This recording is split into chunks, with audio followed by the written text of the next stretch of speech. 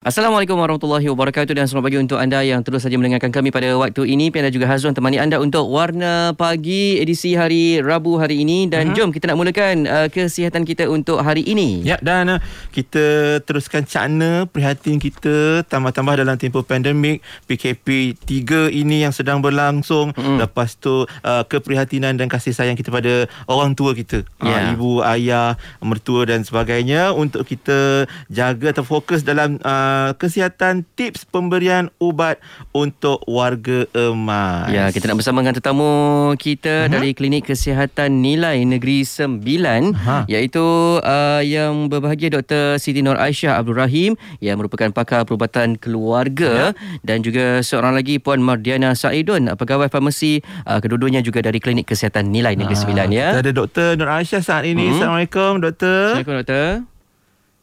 Waalaikumsalam warahmatullahi. Apa khabar? Sihat pagi ni? Alhamdulillah sihat.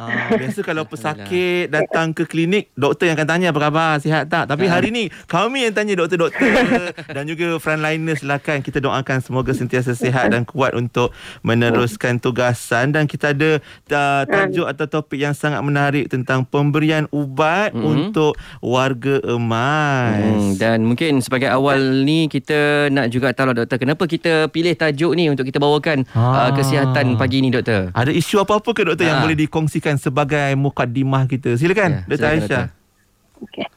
Okey, bismillahirrahmanirrahim.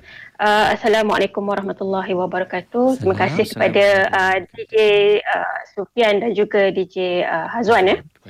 Saya juga ingin mengucapkan terima kasih kepada pihak Radio IKIM menjemput saya untuk sama-sama kita bincangkan topik pada hari inilah. Okey, sebenarnya topik ini telah diberikan kepada pihak kami memandangkan mungkin ada persoalan yang mungkin banyak timbul, masalah yang timbul di kalangan warga usia emas, pesakit-pesakit dalam kalangan warga usia emas. Ialah bila mana adanya permasalahan ini, maka adalah isu ketidakpatuhan kepada pengambilan ubat-ubatan di kalangan warga usia emas. Dan memandangkan kita Malaysia ini dijangkakan kita kata usia, jangka usia warga emas kita menjangkau kepada 75 tahun. Jadi kita jangkakan juga warga usia emas ni akan makin bertambah dari masa ke semasa. Dan menjelang tahun 2030 kita jangkakan ianya akan makin bertambah lah. So saya rasa tips pemberian ubat di kalangan warga usia emas ni amat penting lah untuk kita bincangkan. Okey, menarik tu. Dan mungkin ada antara kita yang mungkin setiap waktu akan bertanya, selain tanya khabar, akan tanya ubatnya ada lagi tak, Mak? Mak makan ubat apa sekarang? Agak-agak kita yang sedang menonton sekarang ni, yang juga menonton di Facebook kan, tahu tak ubat-ubatan apa yang sedang diambil oleh ibu atau ayah kita, orang tua kita di kampung, tambah-tambah lagi dalam jarak yang jauh ni kan. Kita harap kita semua cakna. Okey, doktor, hari ni kita cuba bawa masuk Puan Mardiana dulu, pegawai farmasi kita. Assalamualaikum, Puan Mardiana. Assalamualaikum, Puan Mardiana. Ya. Minta maaf ada sedikit masalah teknikal tadi. Okey, insya-Allah. Sekarang dah okey ke ya? Cuma saya dengar suara saya balik. Kita dengar balik. Saya ni pemalu sikit kalau dengar suara sendiri, saya malu. Mohon pian. Okey ke? Macam mana? Okey, saya okey. Okey, saya boleh dengar. Okey, kejap. Sebab saya dengar suara saya. Tak apa. Masih dengar suara sendiri. Tak apa. Kita kalau boleh teruskan. Mungkin kedua-dua tetamu kita hari ini bukan mewakili Kementerian Kesihatan Malaysia dan juga berada di Klinik Kesihatan Nilai Negeri Sembilan. Mungkin antara apa yang kita nak fokuskan tentang pengambilan ubat-ubatan, apa yang perlu kita tahu dan perkara yang paling penting tentang pemberian ubat-ubatan kepada warga emas kita. Siapa nak mula dulu, doktor atau Puan Mardiana? Boleh, saya mula. Okey, silakan Dr. Aisyah. Okey.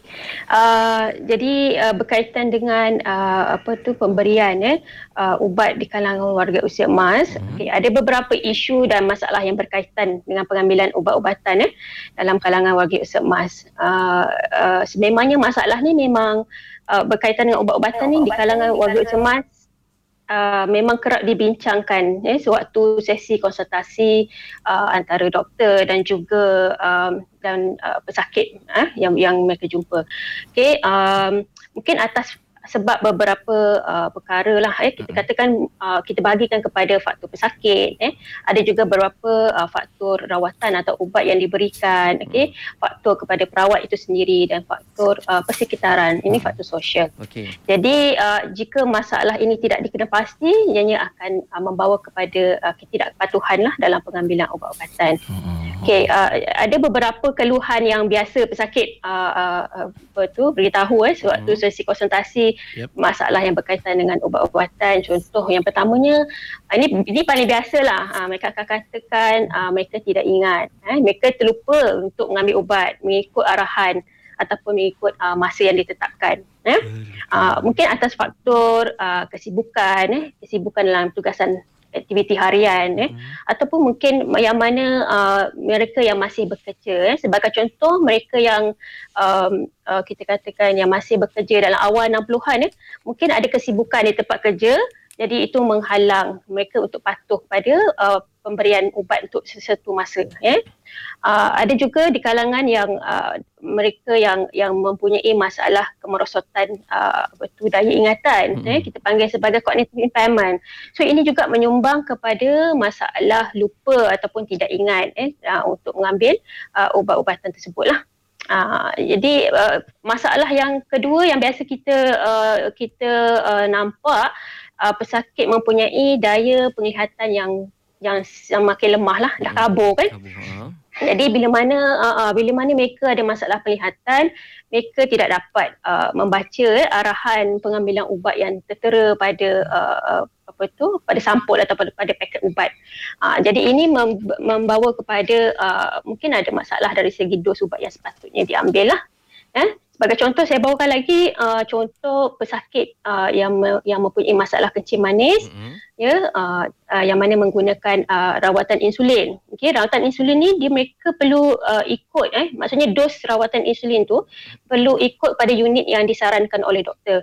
So kalau katakan unit ini dia tertera pada pen insulin tu, kalau katakan ada masalah penglihatan, maka mereka tidak nampak unit yang sepatutnya mereka ambil. Ada kemungkinan dari segi dos kurang dari sepatutnya di situ. Itu antara contoh yang biasa diutarakan lah.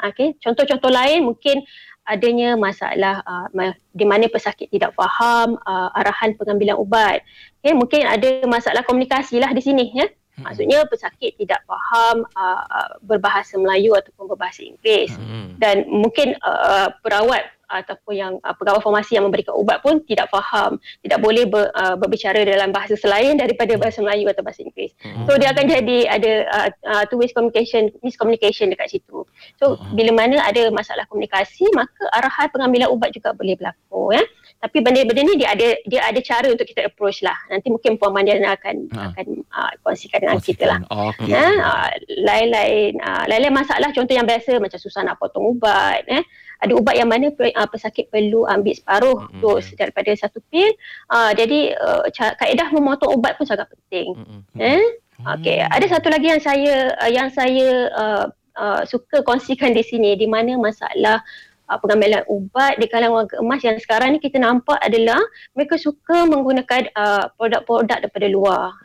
Sama ada ambil bersama-sama dengan ubat yang diberikan oleh doktor, ataupun mereka ketepikan ubat doktor dan mereka gunakan produk-produk yang dia beli. Ini sangat-sangat biasa yang berlaku di masyarakat. Kesihatan. Itu pun macam faktor panggil faktor sosial lah, faktor persekitaran. Mungkin agaknya pesakit dijanjikan lah dengan kesembuhan untuk satu-satu produk yang dibeli tu. Jadi mereka rasa mereka nak cuba. Memandangkan ubat ni pun dibeli. Jadi mereka akan lebih patuh kepada produk yang dibeli berbanding dengan ubat yang dibeli. Sebab mahal ke apa tu agaknya. Tapi itu antara isu yang sering kali berlaku lah, doktor, melibatkan pengambilan ubatan di kalangan warga emas. Itu belum cerita lagi mungkin ada antara orang tua kita, ibu atau ayah kita datang jumpa pegawai farmasi. Itulah saya tak tahu nak cakap, saya lupa nama ubat. Satu. Apa entah namanya entah tu. Ada in je ujung tu. Macam itulah. Lepas tu dia tak dia tak nak dapatkan bantuan anak-anaknya, dia terus berjumpa dengan macam contoh Puan Mardiana, pegawai farmasi untuk dapatkan nasihat ubat-ubatan. Macam Puan, apa yang Puan akan buat kalau isu-isu yang Dr. Aisyah sebutkan tadi berlaku, Puan? Okey, itu biasanya isu-isu tersebut biasa kita akan bincang balik dengan doktor, bincang balik dengan pegawai farmasi lah. Jadi bagi contohnya untuk masalah pertama kita tadi, sama ada pasien pesakit ataupun warga emas ini sendiri dia menghadapi kecelaruan pengambilan ubat mengikut masa tertentu ataupun mengikut arahan pada label. Jadi yang pertama disarankan agar anak-anak atau penjaga itu sendiri yang menyediakan ubat kepada warga emas. Selain itu kalau boleh adakan penggera. Kan sekarang kita dah ada aplikasi telefon pintar. Kita set dekat kita punya penggera pada telefon kita atau telefon ibu bapa untuk memastikan ibu bapa mengambil ubat pada waktu yang ditetapkan. Selain itu juga kita boleh menggunakan kaedah kalender sebab ada setengah ubat kena ambil seminggu sekali, kan ada setengah ubat kena ambil Isnin hingga Selasa sahaja, bergantung pada jenis ubat ya. Selain itu kita juga boleh menggunakan bantuan alat pillbox, di mana pillbox contohnya lah pillbox yang saya buat ya.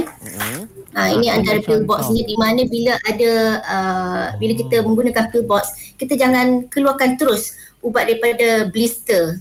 Okey, kita pastikan kita potong elok-elok, letak dalam pillbox kita.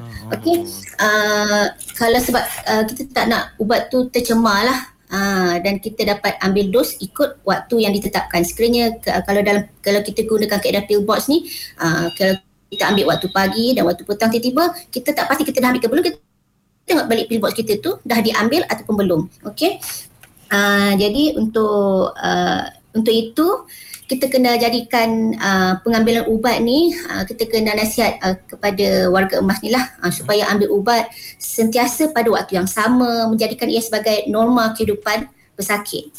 Bagi masalah seterusnya, yang kedua adalah pesakit tu sendiri dia tak faham arahan bagaimana nak mengambil ubat itu sendiri.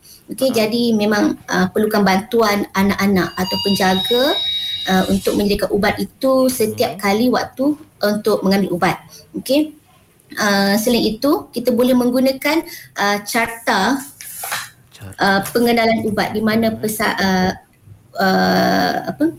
ibu bapa anak-anak itu sendiri atau penjaga dia menyediakan satu carta medication identification chart, atau boleh minta bantuan daripada pegawai farmasi untuk menyediakan carta tersebut sendiri. Ini antara contoh cartanya lah.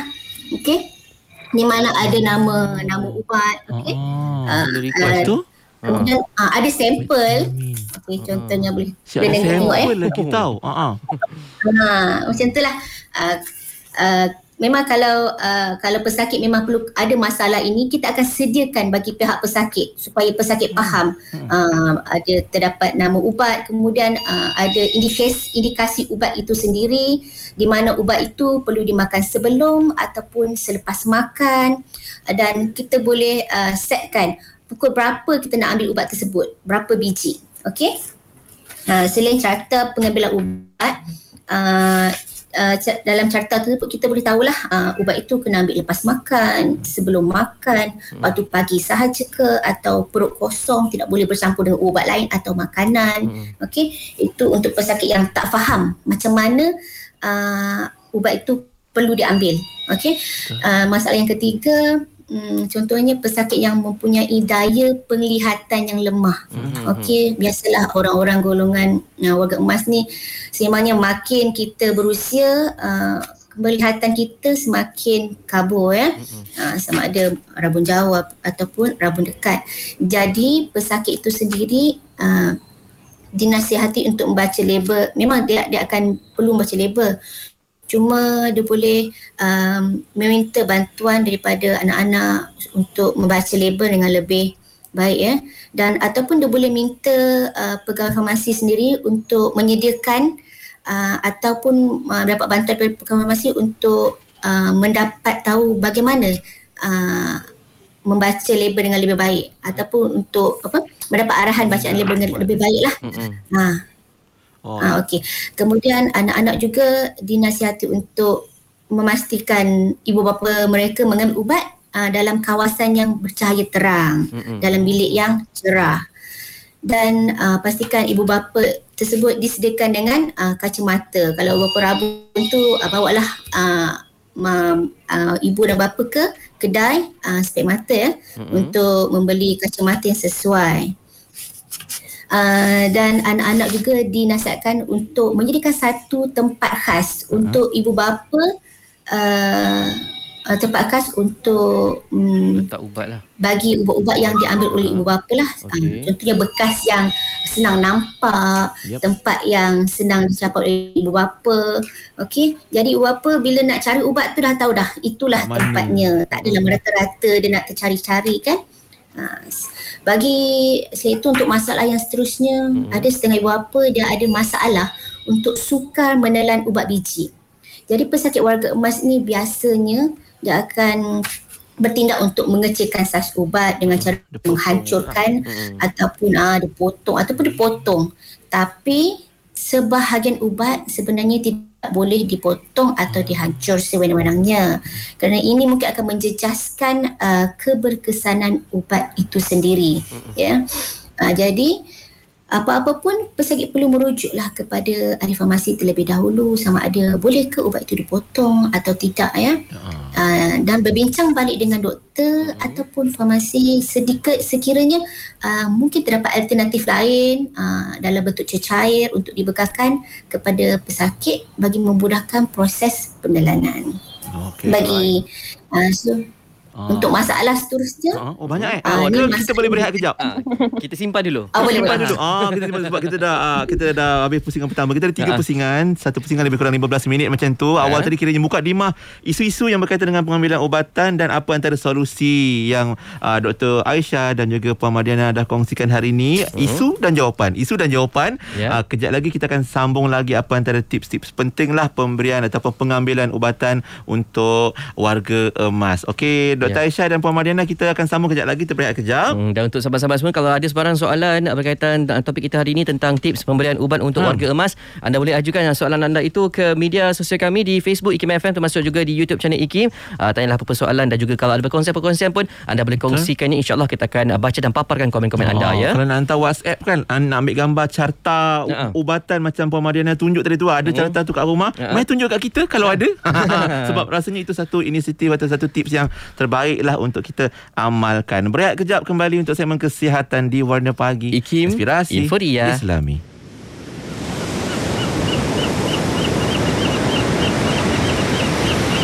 Allahumma antas salam wa minkas salam wa ilayka ya'udus salam فحينا يا ربنا بالسلام وأدخلنا الجنة دار السلام اللهم أنت السلام ومنك السلام وإليك يعود السلام فحينا يا ربنا بالسلام وأدخلنا الجنة دار السلام اللهم أنت السلام Ya Allah, ya Tuhanku, Engkaulah kesejahteraan. Daripada mula segala kesejahteraan, dan kepada mula kembalinya kesejahteraan. Maka hidupkanlah kami, wahai Tuhan kami, dengan kesejahteraan, dan masukkanlah kami ke dalam syurga-Mu, negeri kesejahteraan. Wa ilaika ya'udu salam fahayyina ya rabbana bis salam wa دخلنا الجنة دار السلام. Anda masih lagi mendengarkan Warna Pagi IKIM ditemani Pian dan juga Hazwan untuk waktu ini, dan kita masih bersama menerusi segmen kesihatan yang kita bawakan dengan topik ataupun tajuk kita pagi ini tentang tips pemberian ubat untuk warga emas. Masih bersama kita pakar perubatan keluarga Dr. Siti Nur Aisyah Abdul Rahim dan juga pegawai farmasi iaitu Puan Mardiana Saidun, kedua-duanya dari Klinik Kesihatan Nilai Negeri Sembilan. KNA 9 tadi 102.7 FM radio IKIM di sana. Dan kadang-kadang kan Dr. Aisyah, Puan Mardiana, bila sebut tentang ubat ni, kita yang muda-muda pun kadang-kadang susah nak kenal ubat satu. Nak ingat dia punya waktu jadualnya pun kadang-kadang satu masalah atau satu isu. Apatah lagi kadang-kadang warga emas yang sangat perlukan tanggungjawab dan juga waktu yang macam doktor dan Puan sebutkan tadi. Mungkin Puan Mardiana nak sambung lagi apa antara isu dan tips untuk pemberian ubat untuk warga emas. Ya, silakan. Okey, untuk bagi masalah yang kelima, iaitu kebiasaannya ada setengah pesakit dia susah untuk memotong tablet mengikut arahan dan pengambilan dos. Jadi masalah ini memang kerap berlaku lah, kerana memang terdapat arahan pengambilan dos separuh tablet ataupun suku tablet. Tetapi malah memotong tablet menggunakan pisau atau yang biasa pisau di dapur adalah berbahaya dan mungkin akan menyebabkan kecederaan kepada warga emas. Selain itu, amalan mematahkan tablet menggunakan tangan ataupun gigi perlu dielakkan, kerana amalan ini boleh menyebabkan hasil pemotongan tablet itu menjadi tidak sekata dan akhirnya mengganggu keberkesanan dos ubat secara teraputik. Justru itu, pesakit digalakkan untuk menggunakan alat pemotong tablet yang khas, yang boleh didapati dengan mudah di mana-mana kedai farmasi. Tetapi sekiranya macam pesakit tu tidak boleh mencari pemotong tablet, tempat dia jauh daripada kedai farmasi, contohnya macam orang asli, pesakit pun juga mempunyai alternatif lain yang terdapat di rumah, iaitu boleh menggunakan menggunakan teknik menekan tablet pada belakang sudu. Cuma kita kena pastikan sudu tersebut bersih dan kering supaya baki lagi separuh tidak rosak untuk diambil pada waktu dos yang akan datang. Okey, dan bagi masalah terakhir kita, iaitu yang seperti Dr. cakap tadi, pesakit memang mudah terpedaya dengan jurujual yang menjual produk kesihatan. Sebab jurujual produk kesihatan ni kini memang gemar memasarkan produk mereka direct kepada golongan warga emas, terutama yang berada di kampung lah. Oleh itu, anak-anak, kita sebagai anak-anak atau penjaga perlu peka kepada ubat-ubat dan produk kesihatan yang diambil oleh ibu bapa kita atau warga emas sendiri. Dan warga emas ini kerana apa, mereka tidak terdedah kepada maklumat berkaitan produk-produk kesihatan yang tidak berdaftar, malah mengandungi bahan terlarang.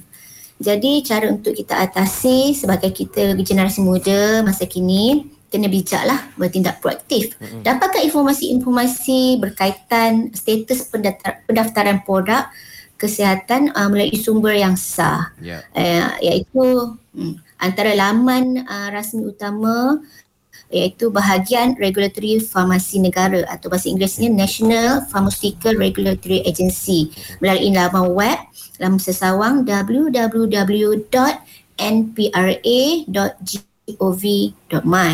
Namun itu, selain website NPRA ini, setiap bahagian perkhidmatan farmasi bagi setiap negeri sebenarnya ada menyediakan satu laman sosial berkaitan ubat-ubatan. Contohnya lah Facebook Kenali Ubat Anda, Facebook Jom Kenal Ubat, Facebook Cakna Ubat Anda. Jadi Facebook ini juga menyediakan informasi semasa yang berkaitan produk-produk yang tidak berdaftar, produk kosmetik, produk ubat atau produk makanan yang dicemari racun berjadual, yang mana memang berbahaya kepada masyarakat kita. Oleh itu, memang peranan golongan generasi muda masa ini amat penting dalam melindungi warga emas ya, daripada tertipu dengan janji manis serta testimoni palsu oleh jurujual kesihatan. Tak semualah jurujual.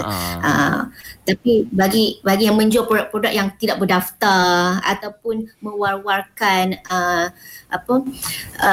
memberitahu pesakit bahawa ubat ini ataupun kosmetik ataupun makanan ini boleh menyembuhkan penyakit, contoh macam itulah. Jadi golongan warga emas ni perlu didedahkan kepada maklumat-maklumat berkaitan supaya kesihatan mereka lebih terjamin ya. Okey.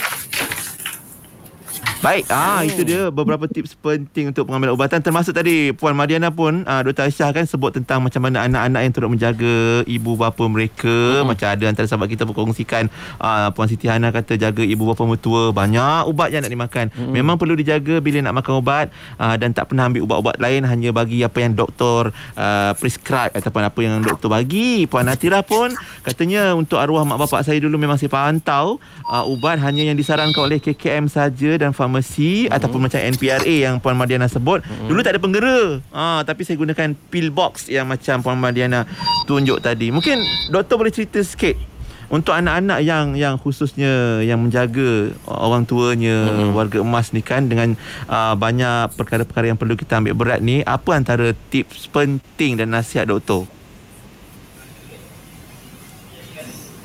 Sekejap kita unmute sekejap doktor. Okey, silakan doktor.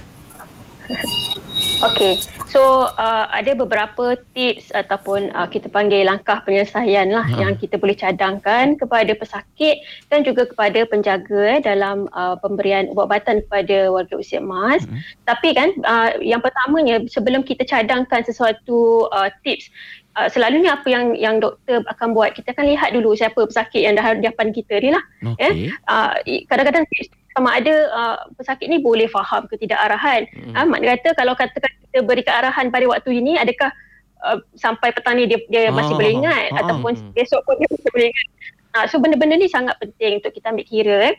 Dan kita juga perlu faham sama ada pesakit ini ataupun penjaga yang menjaga pesakit ini boleh menguruskan pengambilan ubat-ubatan itu sendiri atau tidak. Sebagai contoh, mungkin pesakit ada isu, ada masalah untuk menguruskan pengambilan ubat itu dengan sendiri. Sebagai contoh juga, mungkin penjaga bekerja daripada pagi sampai ke malam. Mungkin ada kekangan di situ untuk dia menjaga untuk dia pantau pengambilan ubat lah. Tapi secara amnya, apa yang boleh saya kongsikan ini sebagai tips secara general lah, supaya bila mana ubat ni diambil, dos ubat itu akan diambil dalam dalam sukatan yang tepat, dan ianya selamat, dan ianya boleh membantu juga kami sebagai perawat, sebagai doktor untuk memantau pengambilan ubat, dan sekiranya dos perlu diubah, kita mudah untuk mengubah dos sekiranya perlu. Jadi apa dia tips ni? Tips ni boleh diguna pakai oleh pesakit ataupun penjaga. Yang pertamanya, kami sangat menggalakkan pesakit ataupun penjaga untuk mengetahui nama ubat. Tak kisahlah nama dari segi nama generiknya ataupun nama jenama atau nama brandnya. Ini sangat penting. Mungkin ada pesakit yang diberikan satu jenis ubat untuk jangka masa yang pendek, mungkin agak sukar untuk dia ingat nama ubat. Tetapi katakan pesakit telah dimulakan ubat tersebut untuk satu jangka masa yang lama, mungkin dah 5 tahun, mungkin dah 10 tahun menggunakan ubat tersebut. Jadi ada pesakit yang mampu untuk mengingati nama ubat sebenarnya. Kita pun kadang-kadang surprise juga kan, kita pandai macam dia ingat nama ubat. Ini yang kita sangat galakkan lah. Yang pertama, mengetahui nama ubat. Paling tidak kalau tak ingat nama ubat, kita sangat sarankan pesakit untuk tahu indikasi ubat itu diberikan.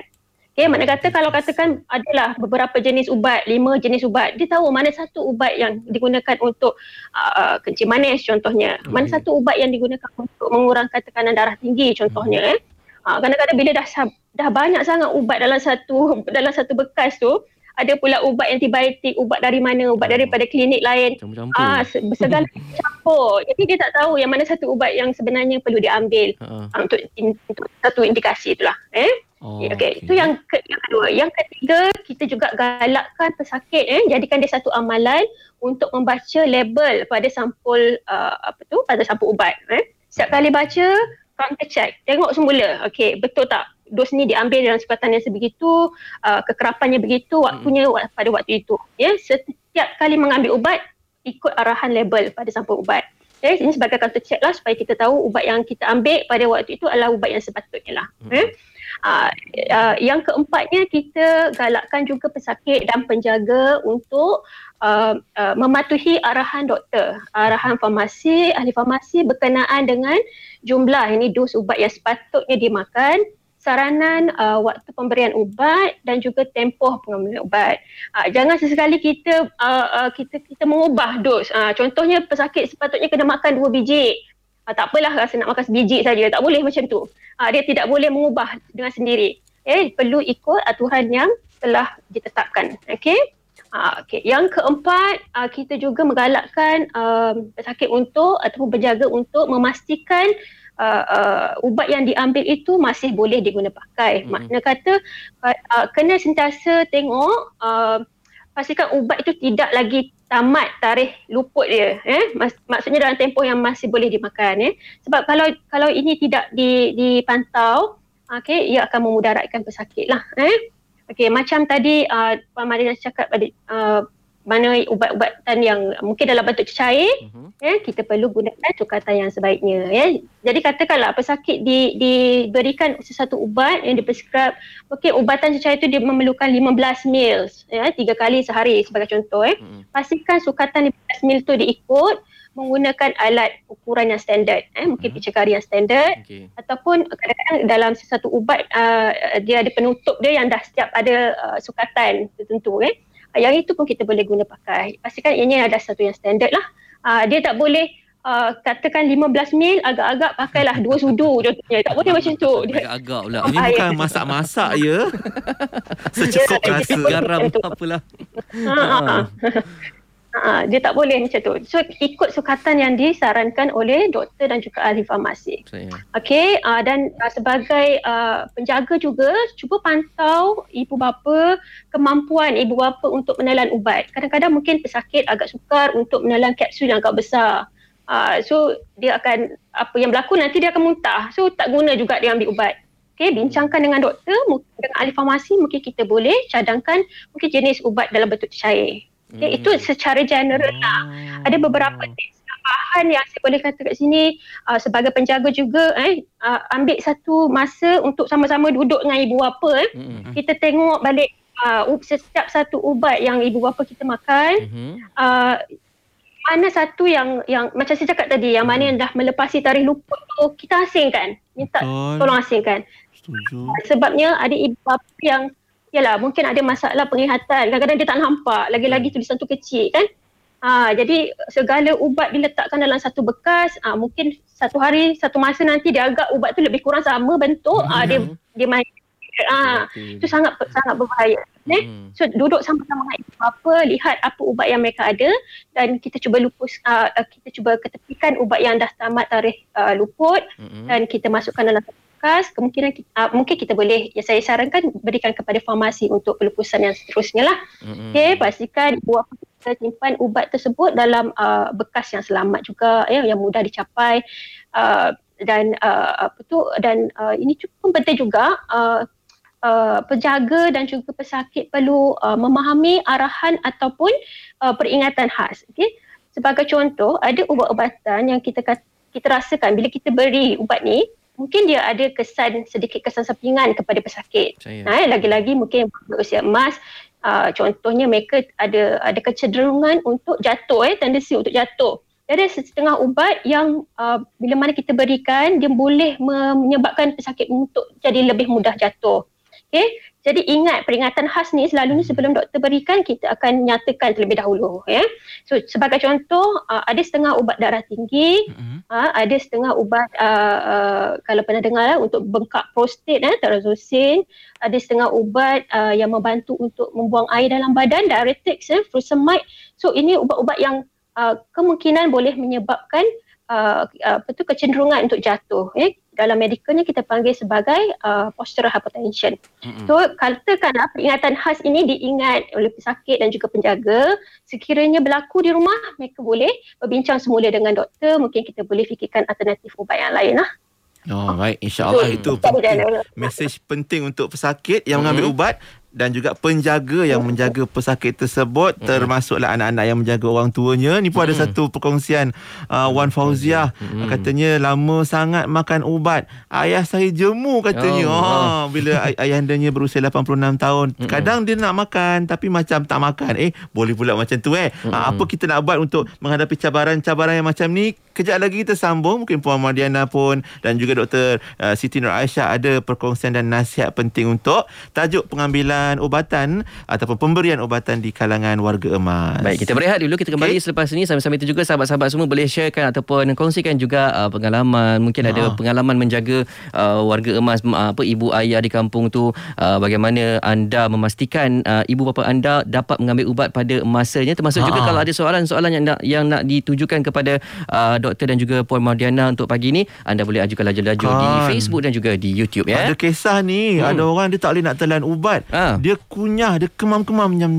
Kan ubat tu pahit kan. Nantilah kita cerita lagi insya-Allah untuk segmen kesihatan di Warna Pagi. Inspirasi Islami. Subhanallah walhamdulillah wa la ilaha illallah wallahu akbar. Subhanallah walhamdulillah wa la ilaha illallah wallahu akbar. Subhanallah walhamdulillah wa la ilaha illallah wallahu akbar. Subhanallah walhamdulillah wa la ilaha illallah wallahu akbar. Subhanallah walhamdulillah wa la ilaha illallah wallahu akbar.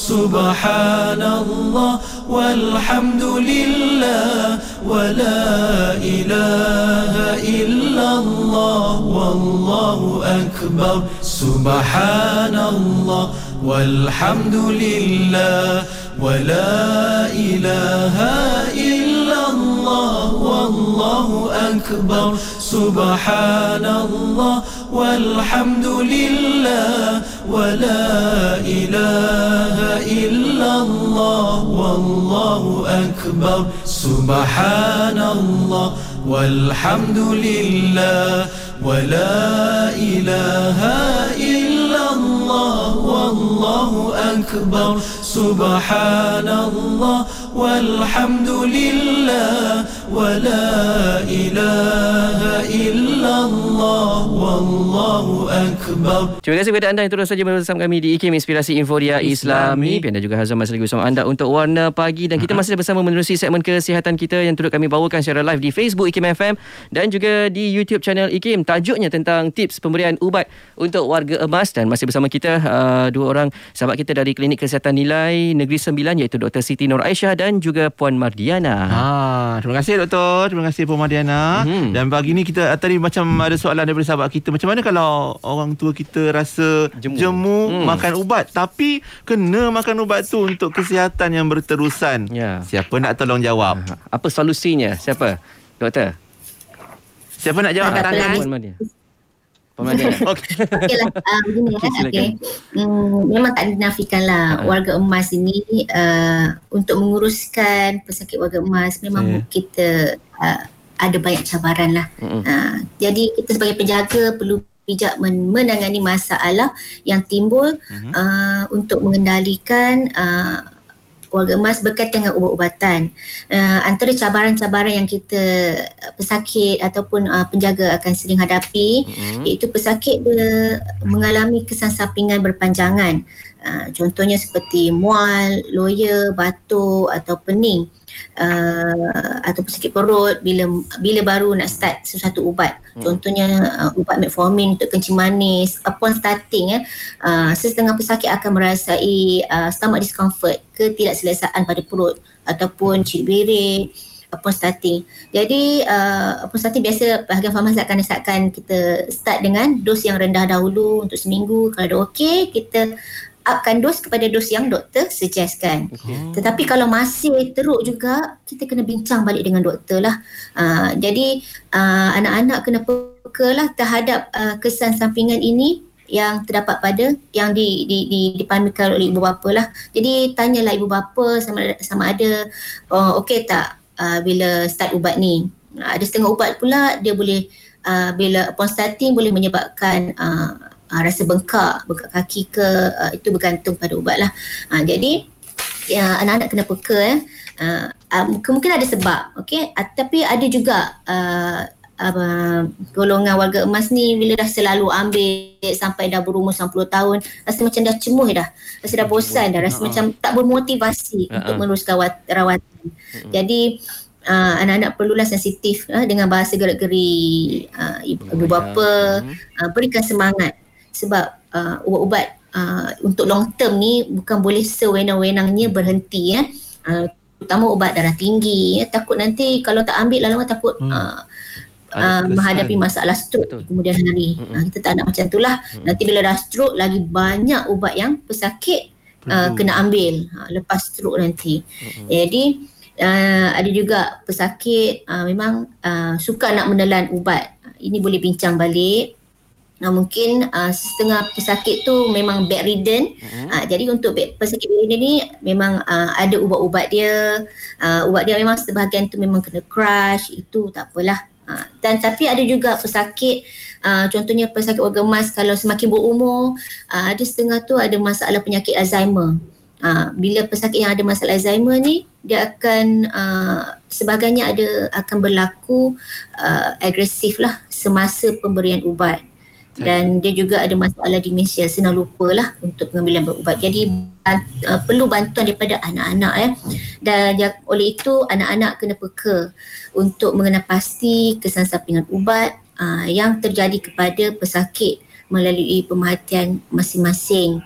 Dan boleh dibincangkan dengan doktor dan farmasi untuk mendapatkan alternatif yang lebih baik lah ataupun bantuan yang sesuai.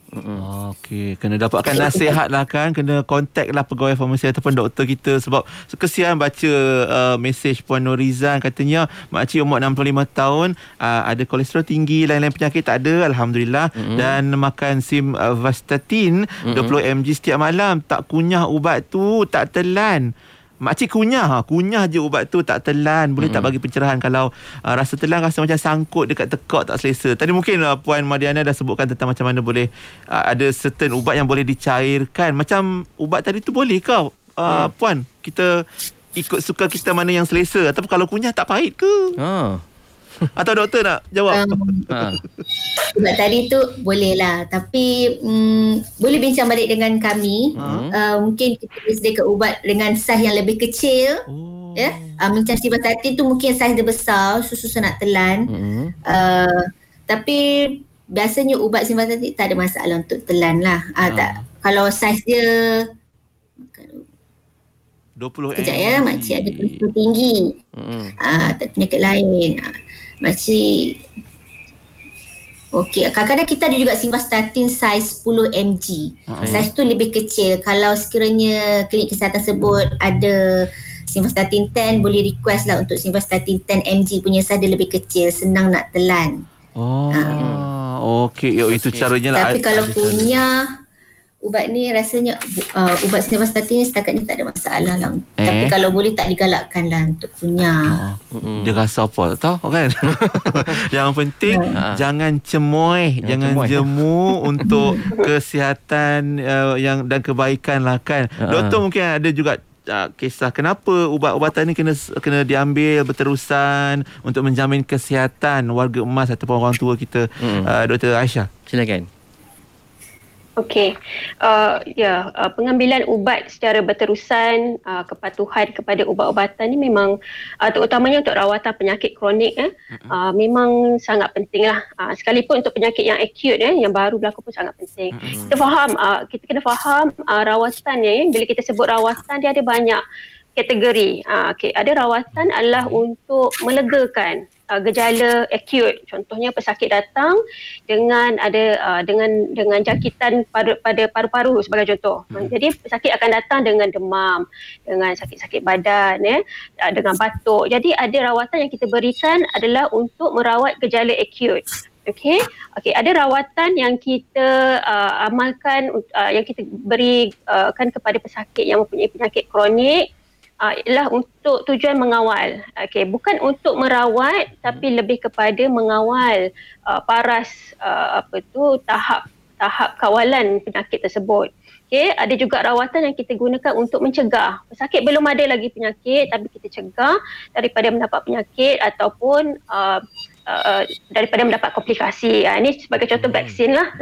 Dan ada juga yang rawatan yang kita berikan memang spesifik kita guna pakai untuk melawan ataupun untuk merawat kepada penyebab.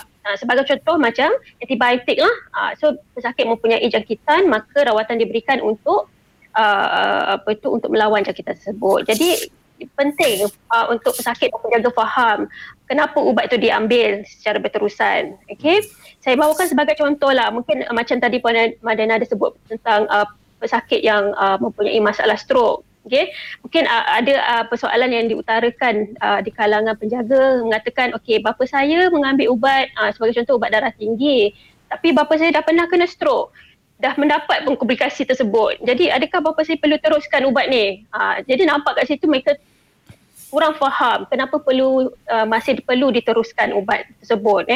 Kena faham bahawa bila mana sesuatu ubat diberikan, macam sebagai contoh persoalan pesakit ini, idenya adalah untuk mengawal. Okay? Makna kata kalau katakan dia pernah mendapat komplikasi, tidak bermakna dia tidak boleh mendapat komplikasi yang sama untuk satu-satu masa yang akan datang.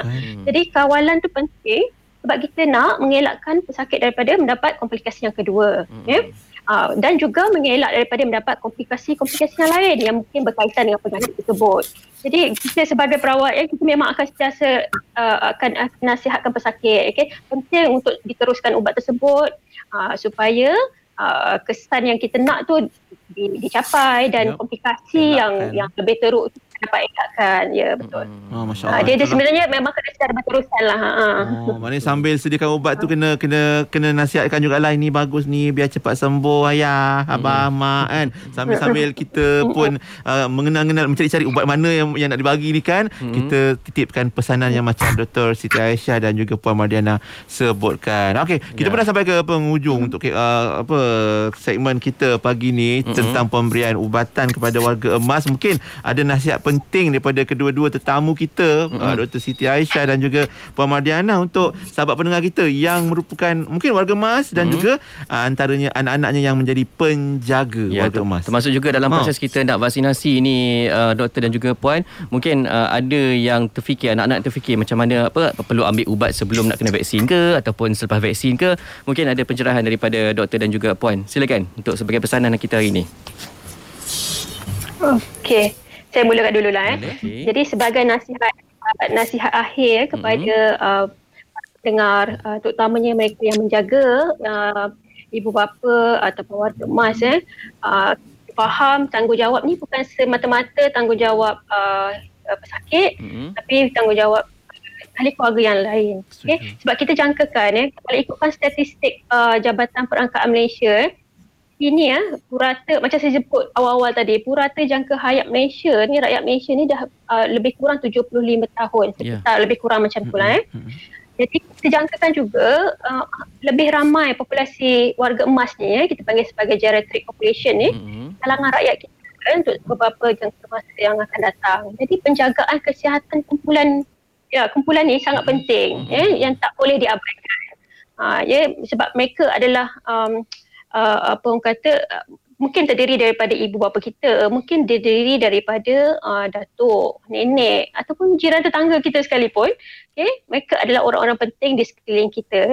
Sebab mereka kalau kita tengok kan betapa banyak kes warga emas yang datang ke klinik, yang datang ke hospital, kita nampak tiada penjagaan yang sepenuhnya lah daripada pesakit ataupun daripada penjaga.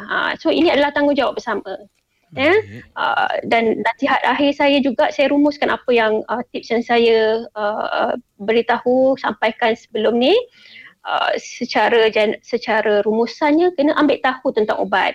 Selalu berbincang dengan doktor dan juga dengan pegawai farmasi. Pastikan simpanan ubat itu di tempat yang sebaiknya, di tempat yang mudah dilihat, yang tidak boleh dicapai oleh kanak-kanak. Kadang-kadang senang nak capai kanak-kanak, dia akan menjadi lebih bahaya lah. Dan jalanilah pemeriksaan kesihatan seperti yang ditetapkan. Patuhilah follow up tarikh-tarikh yang diberikan. Sebab kita nak lihat pemantauan tu penting untuk kita lihat keberkesanan ubat yang kita berikan, sama ada perlu diubah ataupun perlu ditambah. Jadi itulah secara rumusannya nasihat daripada saya lah. InsyaAllah. Puan Mardiana, silakan. Bagi saya juga samalah. Kita sebagai anak-anak penjaga tumpukan perhatian kepada warga emas. Terutamanya sekiranya mereka ada aduan yang berbunyi remeh, kita ambil take note.